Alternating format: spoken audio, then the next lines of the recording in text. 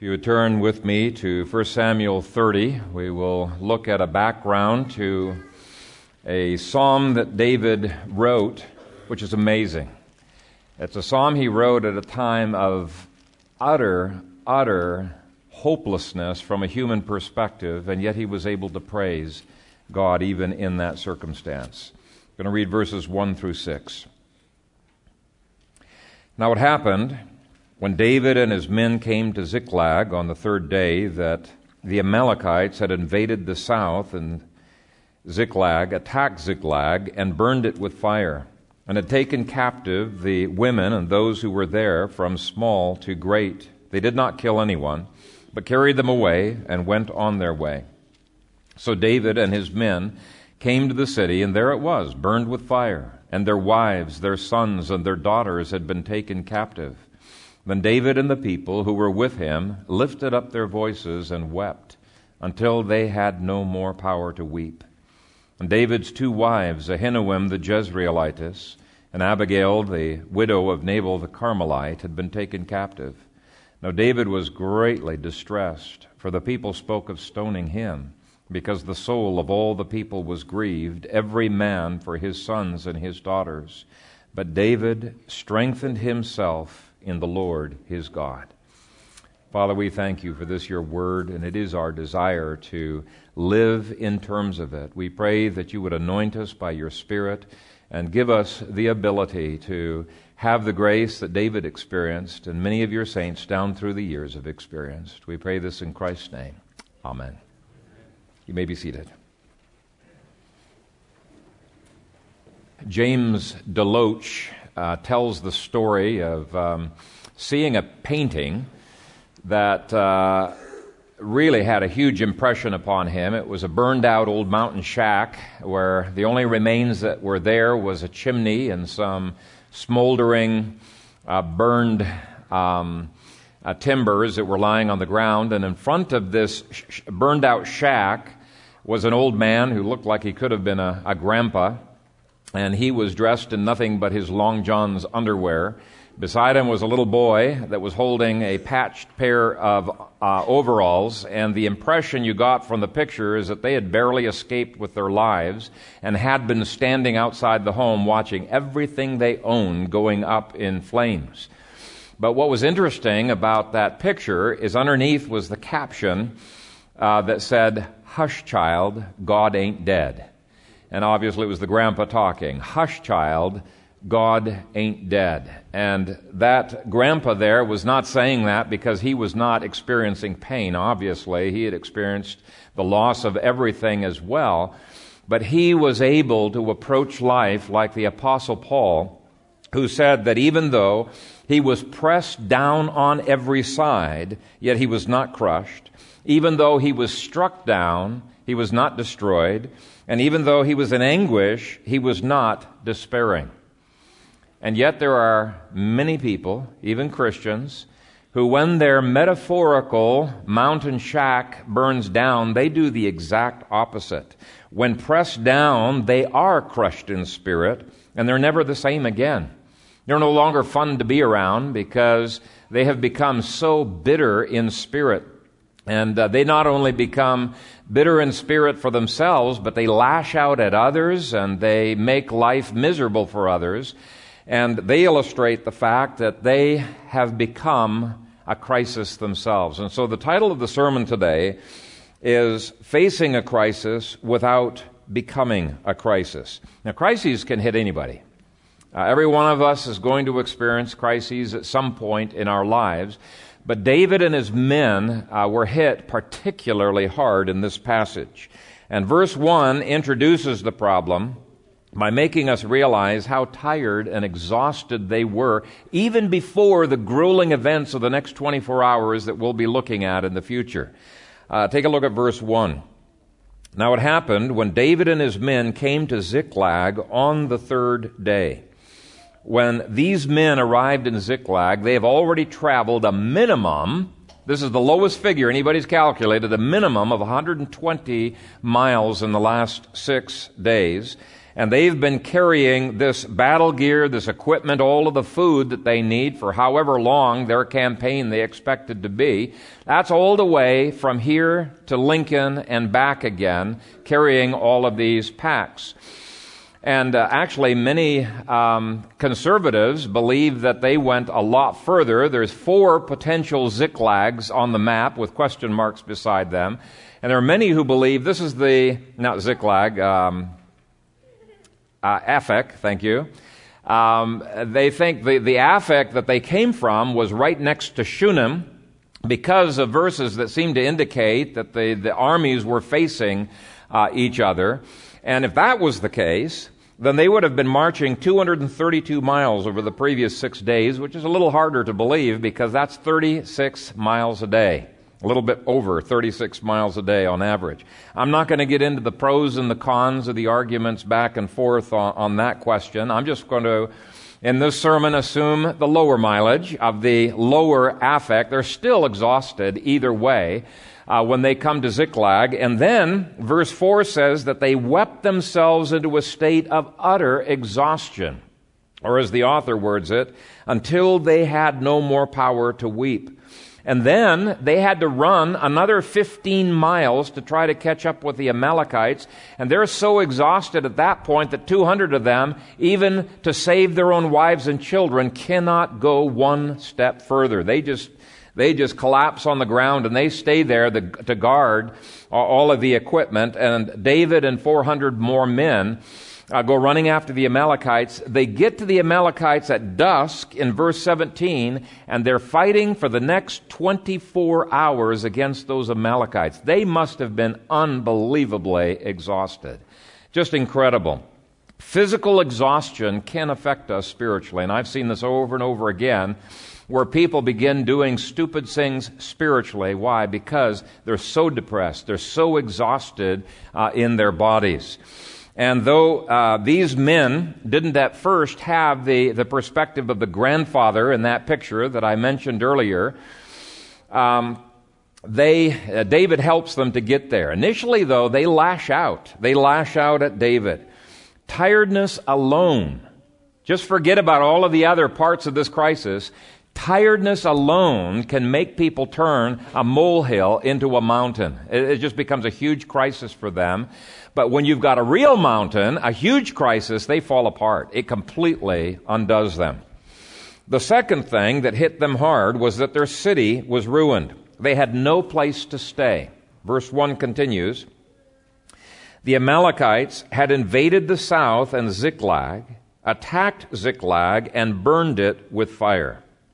Now, some people are able to handle losses a lot better than other people, but I want you to just try to put yourself into their position and imagine that you've lost your house, you've lost your entire wardrobe. The only clothes you have are the clothes that you got on your back and perhaps that you've carried with you in your satchels.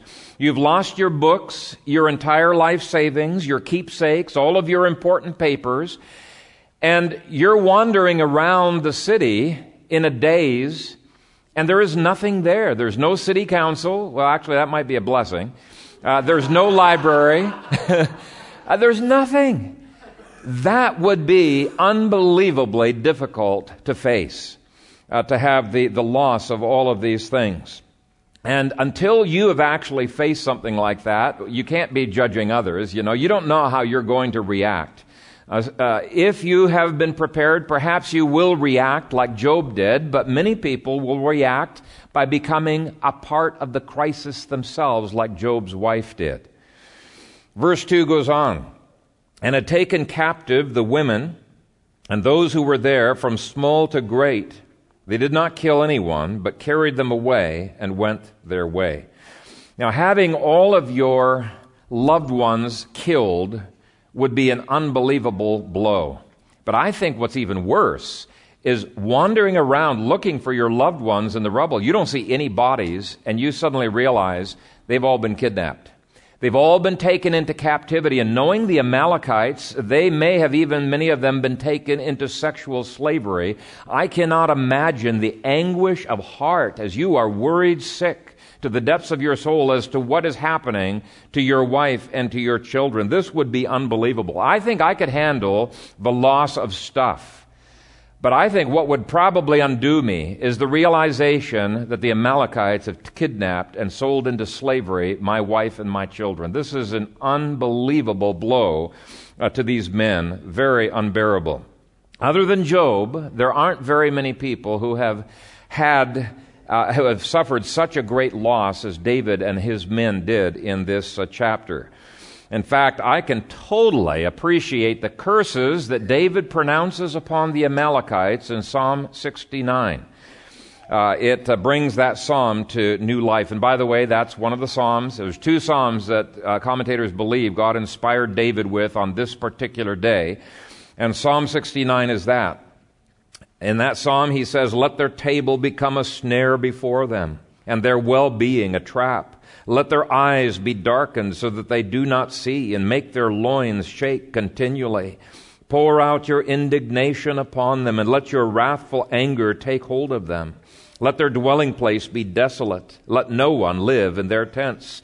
And he goes on to pronounce God's curses upon these people in a way that I believe is totally appropriate. Now, of course, God has already judged all Amalekites to destruction, right, by his revelation.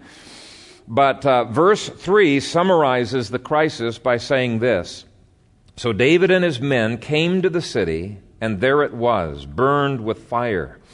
And their wives, their sons, and their daughters had been taken captive." Now, I have watched men, believers in India, who have lost everything like this by persecution from the Hindus, and I have watched them weeping as they cling to Jesus, and I've watched others who have lost everything weeping as they have lashed out against God and against everybody who was around them because of the bitterness. Now, both groups received a similar crisis, but one group made things worse by becoming a crisis themselves. And that's what happened to David's men. They had very unhelpful, though very understandable responses. It's not like I don't sympathize with them. I do. Verse 4. "Then David and the people who were with him lifted up their voices and wept until they had no more power to weep." Now, let me emphasize, first of all, that the weeping is not the inappropriate part. In fact, there'd be something pretty strange about you if you did not weep as they were weeping here. I think everybody here has probably experienced sobbing and weeping till you are numb because of traumas that you have experienced. It is a common human experience, and there is nothing wrong with weeping. Jesus wept. There is nothing wrong with feeling distressed. Matthew 26, verse 37 says that Jesus was, quote, "sorrowful and deeply distressed." And again, there's something wrong with you if you're not distressed over a situation like this that has happened. And so I want to make clear that's not the problem. It is normal to cry your hearts out over a pain like this. But like Jesus, you need to get a grip on things and go on and do God's will just like Jesus did and just like David did. Too often people lash out at God, and they will lash out at anyone that they can pin the blame on, and often it flows from despair.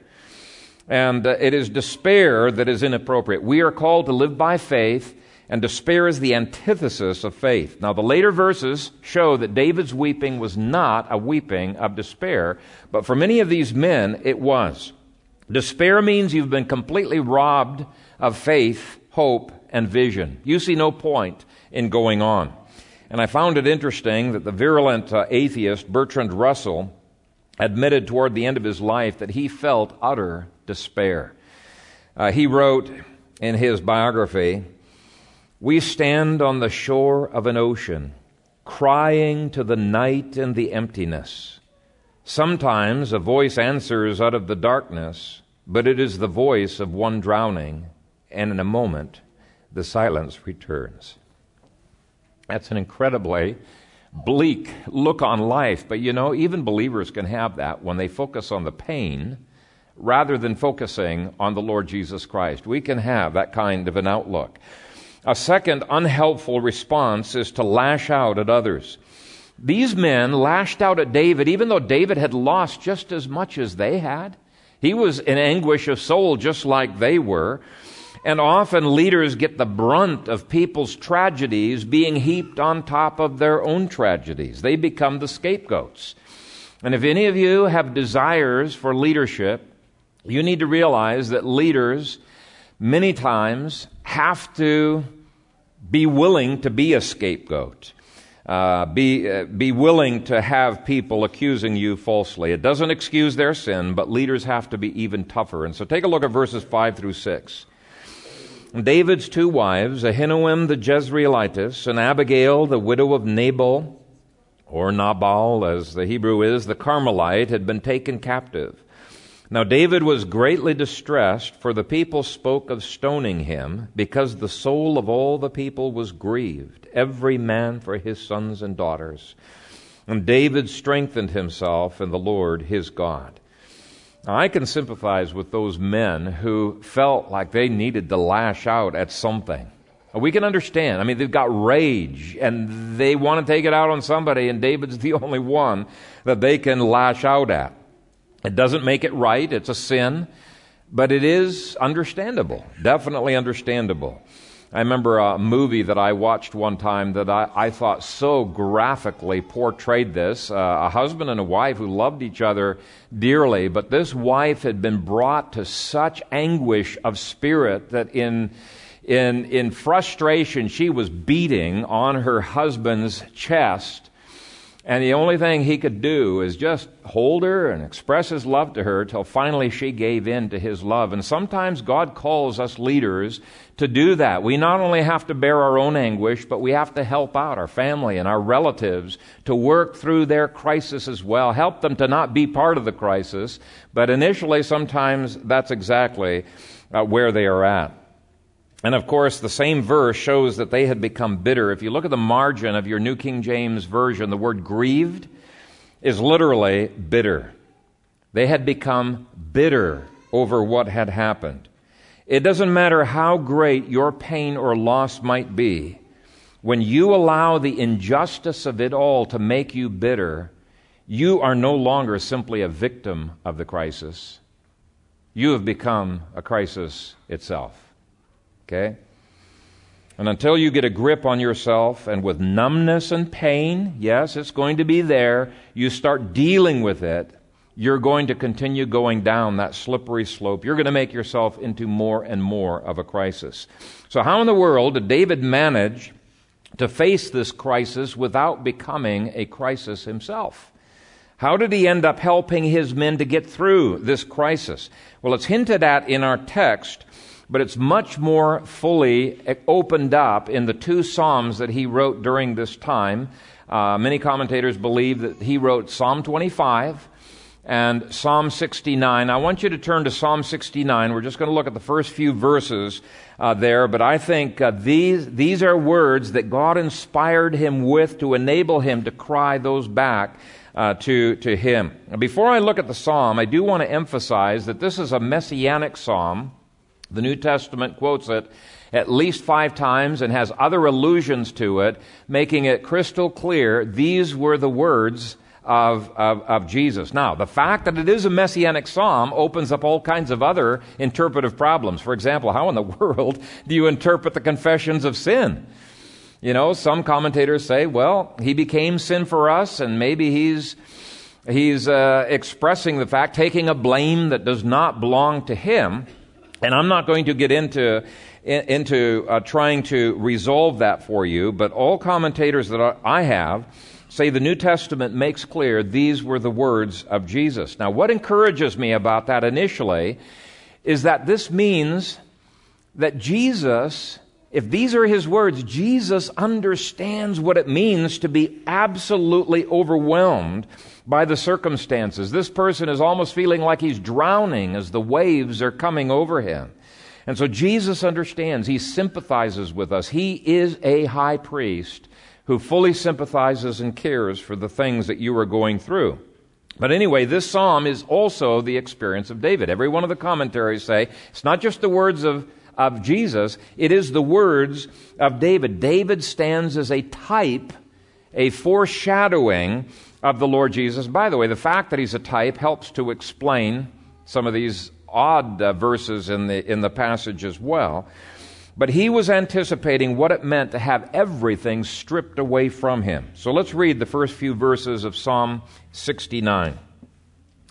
Verses 1 through 4, I think, capture so well the weeping that 1 Samuel 30 describes. Save me, O God, for the waters have come up to my neck. I sink in deep mire where there is no standing.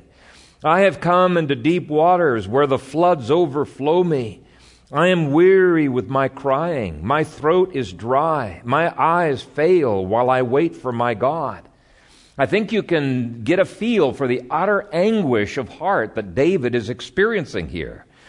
And not only does he have to face the pain of loss, but all of his men are lashing out at him and they're blaming him for the losses. They're saying, you owe us. You're going to pay for this, David. You have to pay us back. And they're probably saying other ridiculous things that are totally irrational, don't make any sense. And so David says, those who hate me without a cause are more than the hairs of my head. They are mighty who would destroy me, being my enemies wrongfully. Though I have stolen nothing, I still must restore it. Okay, he felt utter hopelessness in this situation. And so in these first 4 verses, we see that David is realistic about the desperate straits that he is in. He was not in denial. He did not have a Pollyanna view of life where you're only going to focus on the positive. I've talked to so many people. Oh, no, you can't be negative. You can only focus on the positive. No, he did not bury his head in the sand and deny how things were. In fact, he's crying out his heart to the Lord and describing the horribleness of the situation that he was going through. And I think this is an appropriate thing for us to do as well. Cry out your heart to a loving Father who cares for you. What it does is it unleashes those emotions constructively rather than bringing them in and allowing them to make us bitter. You pour out your heart before God, but you do it appropriately. Now in verses 6 through 8, we see that even his relatives had turned on him. Let not those who wait for you, O Lord God of hosts, be ashamed because of me. Let not those who seek you be confounded because of me, O God of Israel. Because for your sake I have borne reproach. Shame has covered my face. I have become a stranger to my brothers and an alien to my mother's children. He didn't have a single person that he could turn to, not even his brothers. His brothers had turned upon him. And yet he never lost sight of the fact that God was his friend. And so David was realistic in his assessment of the situation. And this is so important. There are some forms of psychosis that are simply inappropriate responses to the horrible things that are around you. They're trying to escape. They cannot face reality, and so they create a fake reality of their own, which is not real, actually, and they try to suppress their feelings. That is as bad as lashing out at God or lashing out at others. David expressed his emotions to God, and he painted a picture to God of life being as bad as it really was. You don't tell people in those circumstances, smile, God loves you and has a wonderful plan for your life. No, you're going to get shot if you say something like that.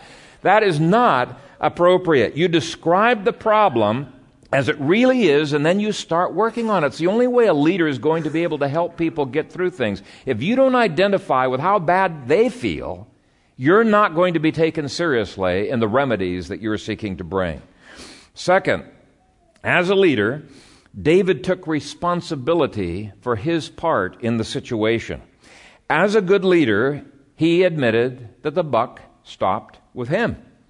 Even though it wasn't his fault, the buck stopped with him, as Ronald Reagan used to say. He didn't try to excuse himself. Now, with hindsight, he probably thought, man, that was not a good idea to leave my kids and my wives without any soldiers to protect them. Why did we all take off on this battle?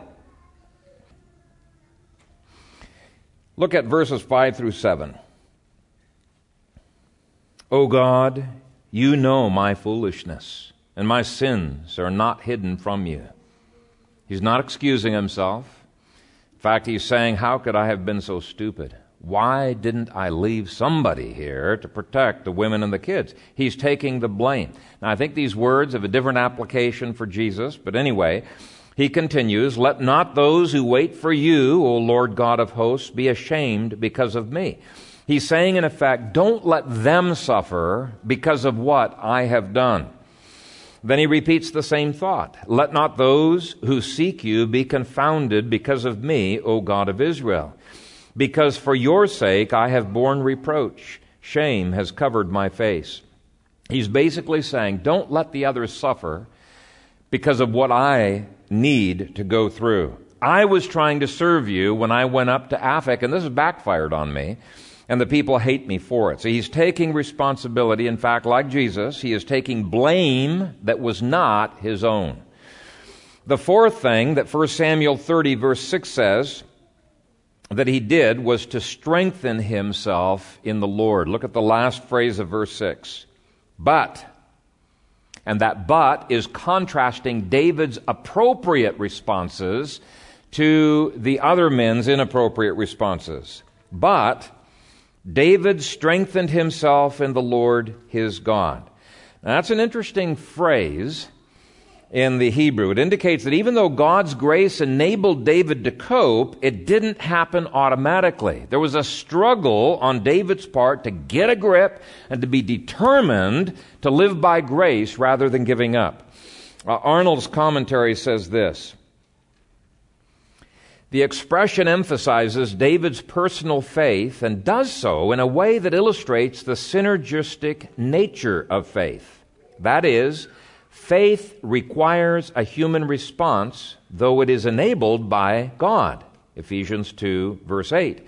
Even though God graciously makes faith possible, it is up to us to respond to his grace. Here, David musters up his strength in his greatest moment of crisis. The full significance of this strength is in the phrase, in the Lord his God. This means, the means by which David is strengthened during his crisis is Yahweh himself. The added, his God, stresses the personal relationship between Yahweh and David. And I think he is exactly right. If you do what you feel like doing during a crisis, you will become the crisis. Okay? You can't just wait till God makes you feel like doing something. You need to lay hold of his grace. You got to get past what you feel and start doing what you know that you must. And it is faith in God and in his care for you that enables you to do so. There have been times in my life where very literally I've had to yell at myself to do the right thing. Saying, Phil, cut it out. Get a grip. You are going to do what God's will calls you to do. You are not going to give up. You're going to believe in God. And just pounding that into myself. During a psychological crisis, some people feel like crawling into a fetal position and just wishing the world would go away. They don't care that they're going to flunk their exams. They don't care that the food's going to get moldy and rotten in the kitchen. They don't care if they die. They just want the world to go away. And they've lost all will to move on. Now, I felt like that for 3 years when I was up in Canada with a severe depression that was medically induced. I didn't want to work, but I prayerfully forced myself to go to work. I felt sometimes it was like grabbing myself by the scruff of the neck, shaking myself and said, Phil, I don't care that you don't feel like going to work. You are going to do what God calls you to do. You're going to depend upon him. I didn't feel like getting out of bed, but I forcefully and prayerfully made myself get out of bed. People in such profound depression sometimes don't care about anything except for their feelings. They just tell everybody, just go away, leave me alone. But like David, we must resist that despair. We need to wrestle with our feelings and strengthen ourselves in the Lord to do the right thing. And part of strengthening himself was almost certainly these two psalms that he cried out before God. Part of it was refusing to believe the lies of Satan. Part of it was vehemently arguing with himself and insisting that he believe in God. You can see that in those Psalms. Part of it was directing his hope toward God and not toward man. Part of it was believing the promises of God. And you can see that and other ways in which he strengthened himself in the Lord, but it was an act of the will by which he said, yes, Lord, I'm clinging to you. I'm not going to let go of you.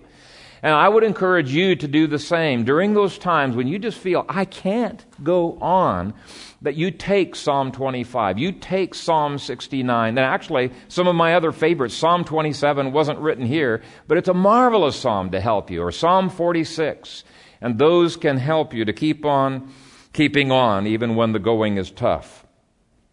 So the first, that one there is, he strengthened himself in the Lord.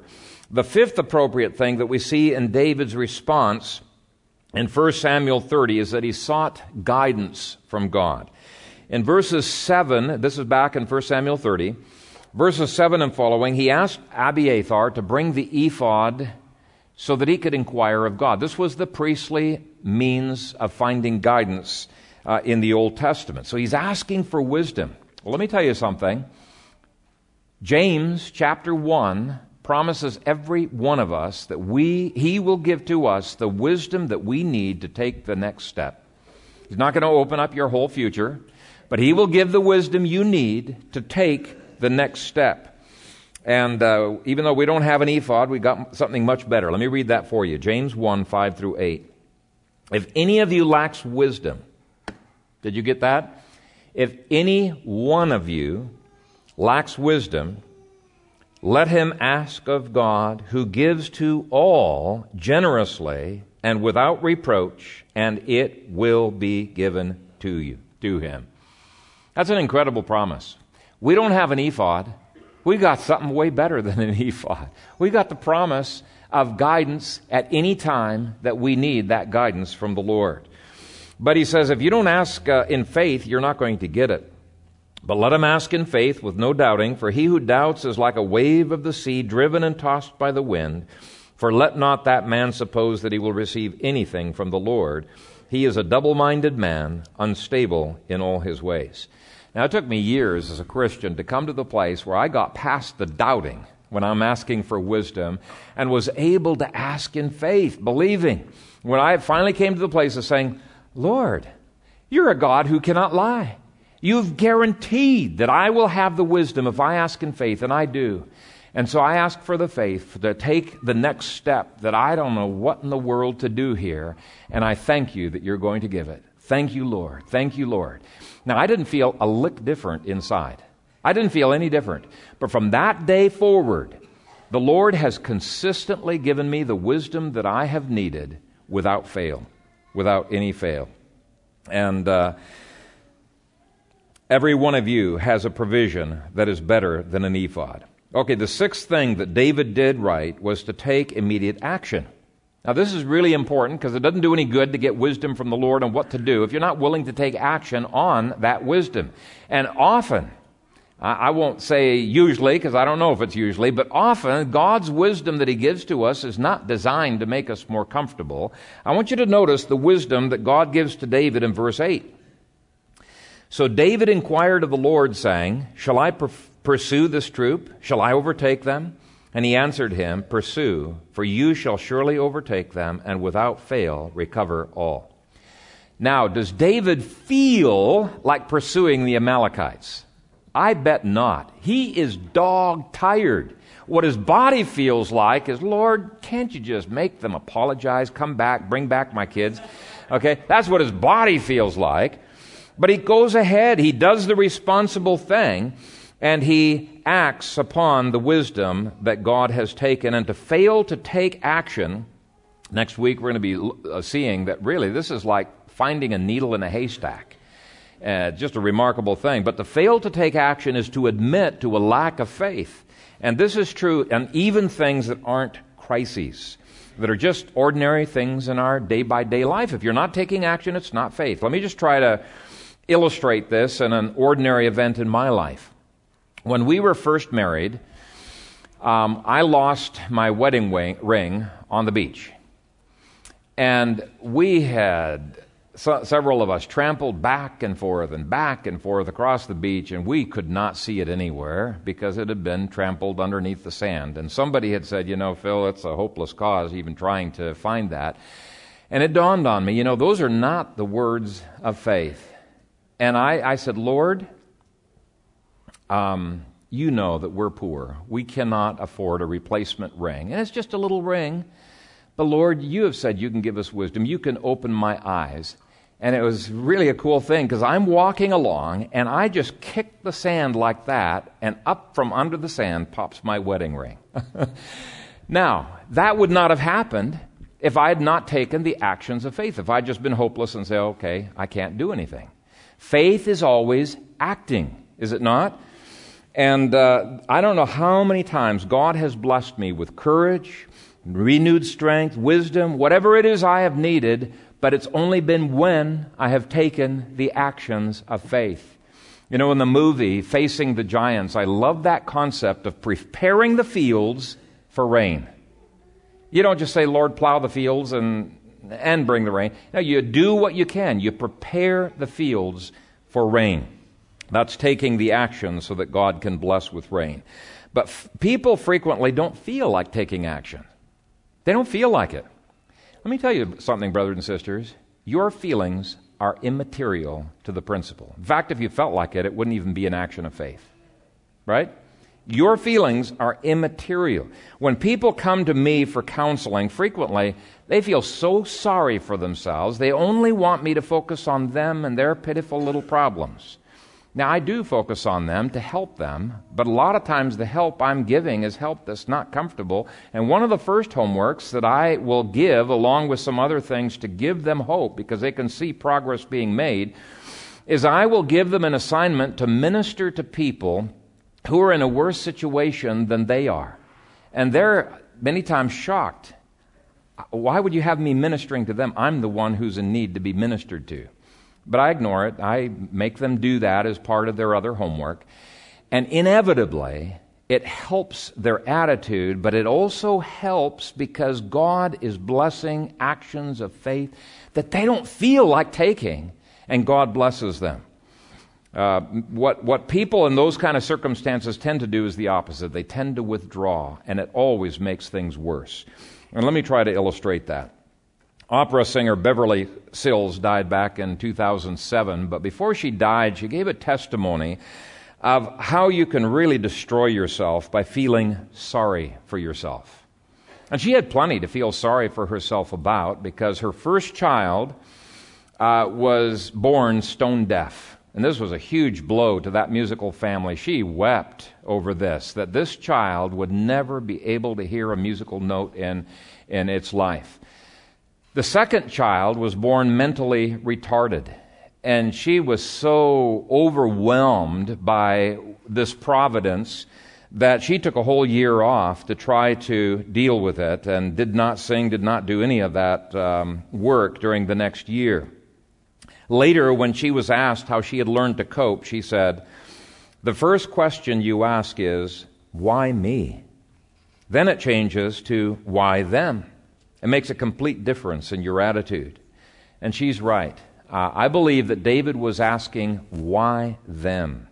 He sympathized, empathized with his wife and children, and it drove him to action. He empathized and sympathized with his soldiers, and it drove him to action. And Psalm 69 shows he had a heart for the pain of his men. He was an effective leader because he was not self-absorbed. He was willing to take action on behalf of others. Now, another thing that David did right was that when the crisis was over, David showed his gratefulness to the Lord. In verses 22 and following, he equally shared his plunder with the 200 men who were too exhausted to go any further. They had been guarding, while the rest of these guys with superhuman endurance had been fighting like crazy, ferociously for the next 24 hours. And they're saying, share with them. They've not done any of the stuff that we've done. And David says, no, that's not the way it's going to be. He showed generosity to them. And then he shows generosity to others in the later verses where he gives a lot of his loot to people in Judah. and in Israel. And what these actions of faith were doing in David was they were preparing him to be the shepherd of Israel and the servant of Israel, but more importantly, the servant of God and the friend of God. Not only had he not become a crisis, but he helped his men to get over their crisis and to be solvers of the crisis. Now, for the sake of time, I've had to throw away 9 more applications from Psalm 69 that kept David from being a crisis. But I think if you meditate on that psalm, you'll be able to figure them out on your own. You don't need me to isolate those for you. But let me end with a story. Most of you have probably not heard the story behind the hymn, Just As I Am Without One Plea. In fact, some of you probably, not that hymn, because you've maybe come from an Arminian background where it's been abused. Where when I grew up, there were some groups that would use this in high-pressure evangelism, and they would sing the verses of this hymn over and over and over again. Why? Because somebody's got to be converted in every service, and finally, somebody would put us all out of our misery by going up and getting converted for the umpteenth time, okay? So that's the background of why some people don't like this hymn. Nothing wrong with the hymn. It's just been abused. It's a great hymn. So anyway, the author's name was Charlotte Elliott. She was a sickly English woman who had developed a long history of refusing to do things simply because of her illness. And her brother was a pastor who kept pestering her to try to get her involved in some kind of ministry and pestering her on that. And he knew he needed to get her out of her shell. And her excuse always was, I'm not feeling up to it. I'm an invalid, you know. I just don't think I can. Well, in 1834, her brother asked her one more time. They were trying to raise funds for a school. And she typically, as she usually did, she turned it down and excused it with her illness. And so they left her alone. They went off and were involved in this ministry was actually seeking to raise some money for a school. And when they left, she started realizing how her sickness had completely taken over her life. She realized she was focused on her sickness, not on God. And she began feeling guilty that she had been totally unwilling to risk anything for the sake of the kingdom. And she felt like God was calling her to begin to serve no matter what she felt like, and with no excuses. And so she started writing the hymn, Just as I am without one plea, but that thy blood was shed for me, and that thou bidst me come to thee, O Lamb of God, I come, just as I am, and waiting not. Just as I am, though tossed about with many a conflict, many a doubt, fightings and fears within, without, O Lamb of God, I come, I come. Just as I am, thy love unknown has broken every barrier down. Now to be thine, yea, thine alone, O Lamb of God, I come, I come. And that was the change that was needed to get her to quit being the crisis and to begin being part of the solution to the crises that were around her. And I would encourage you to do the same. Stop being a crisis and start responding by faith to the crises all around you. Be a David and watch God do unbelievably wonderful things through you. Amen. Father, we thank you for this, your word, and it is our desire, even though there may be fear and trembling with it, to be able to stand in David's shoes, not inviting a crisis, but Father, when you will for crises to be in our lives, to respond by faith, and to look to you and to find your strength to accomplish wonderful things through the providences you bring into our lives. Father, there are crises that people in this congregation are facing. Please strengthen them in the midst of their crisis. And we pray this in the strong name of Jesus Christ, our Lord and Savior. Amen.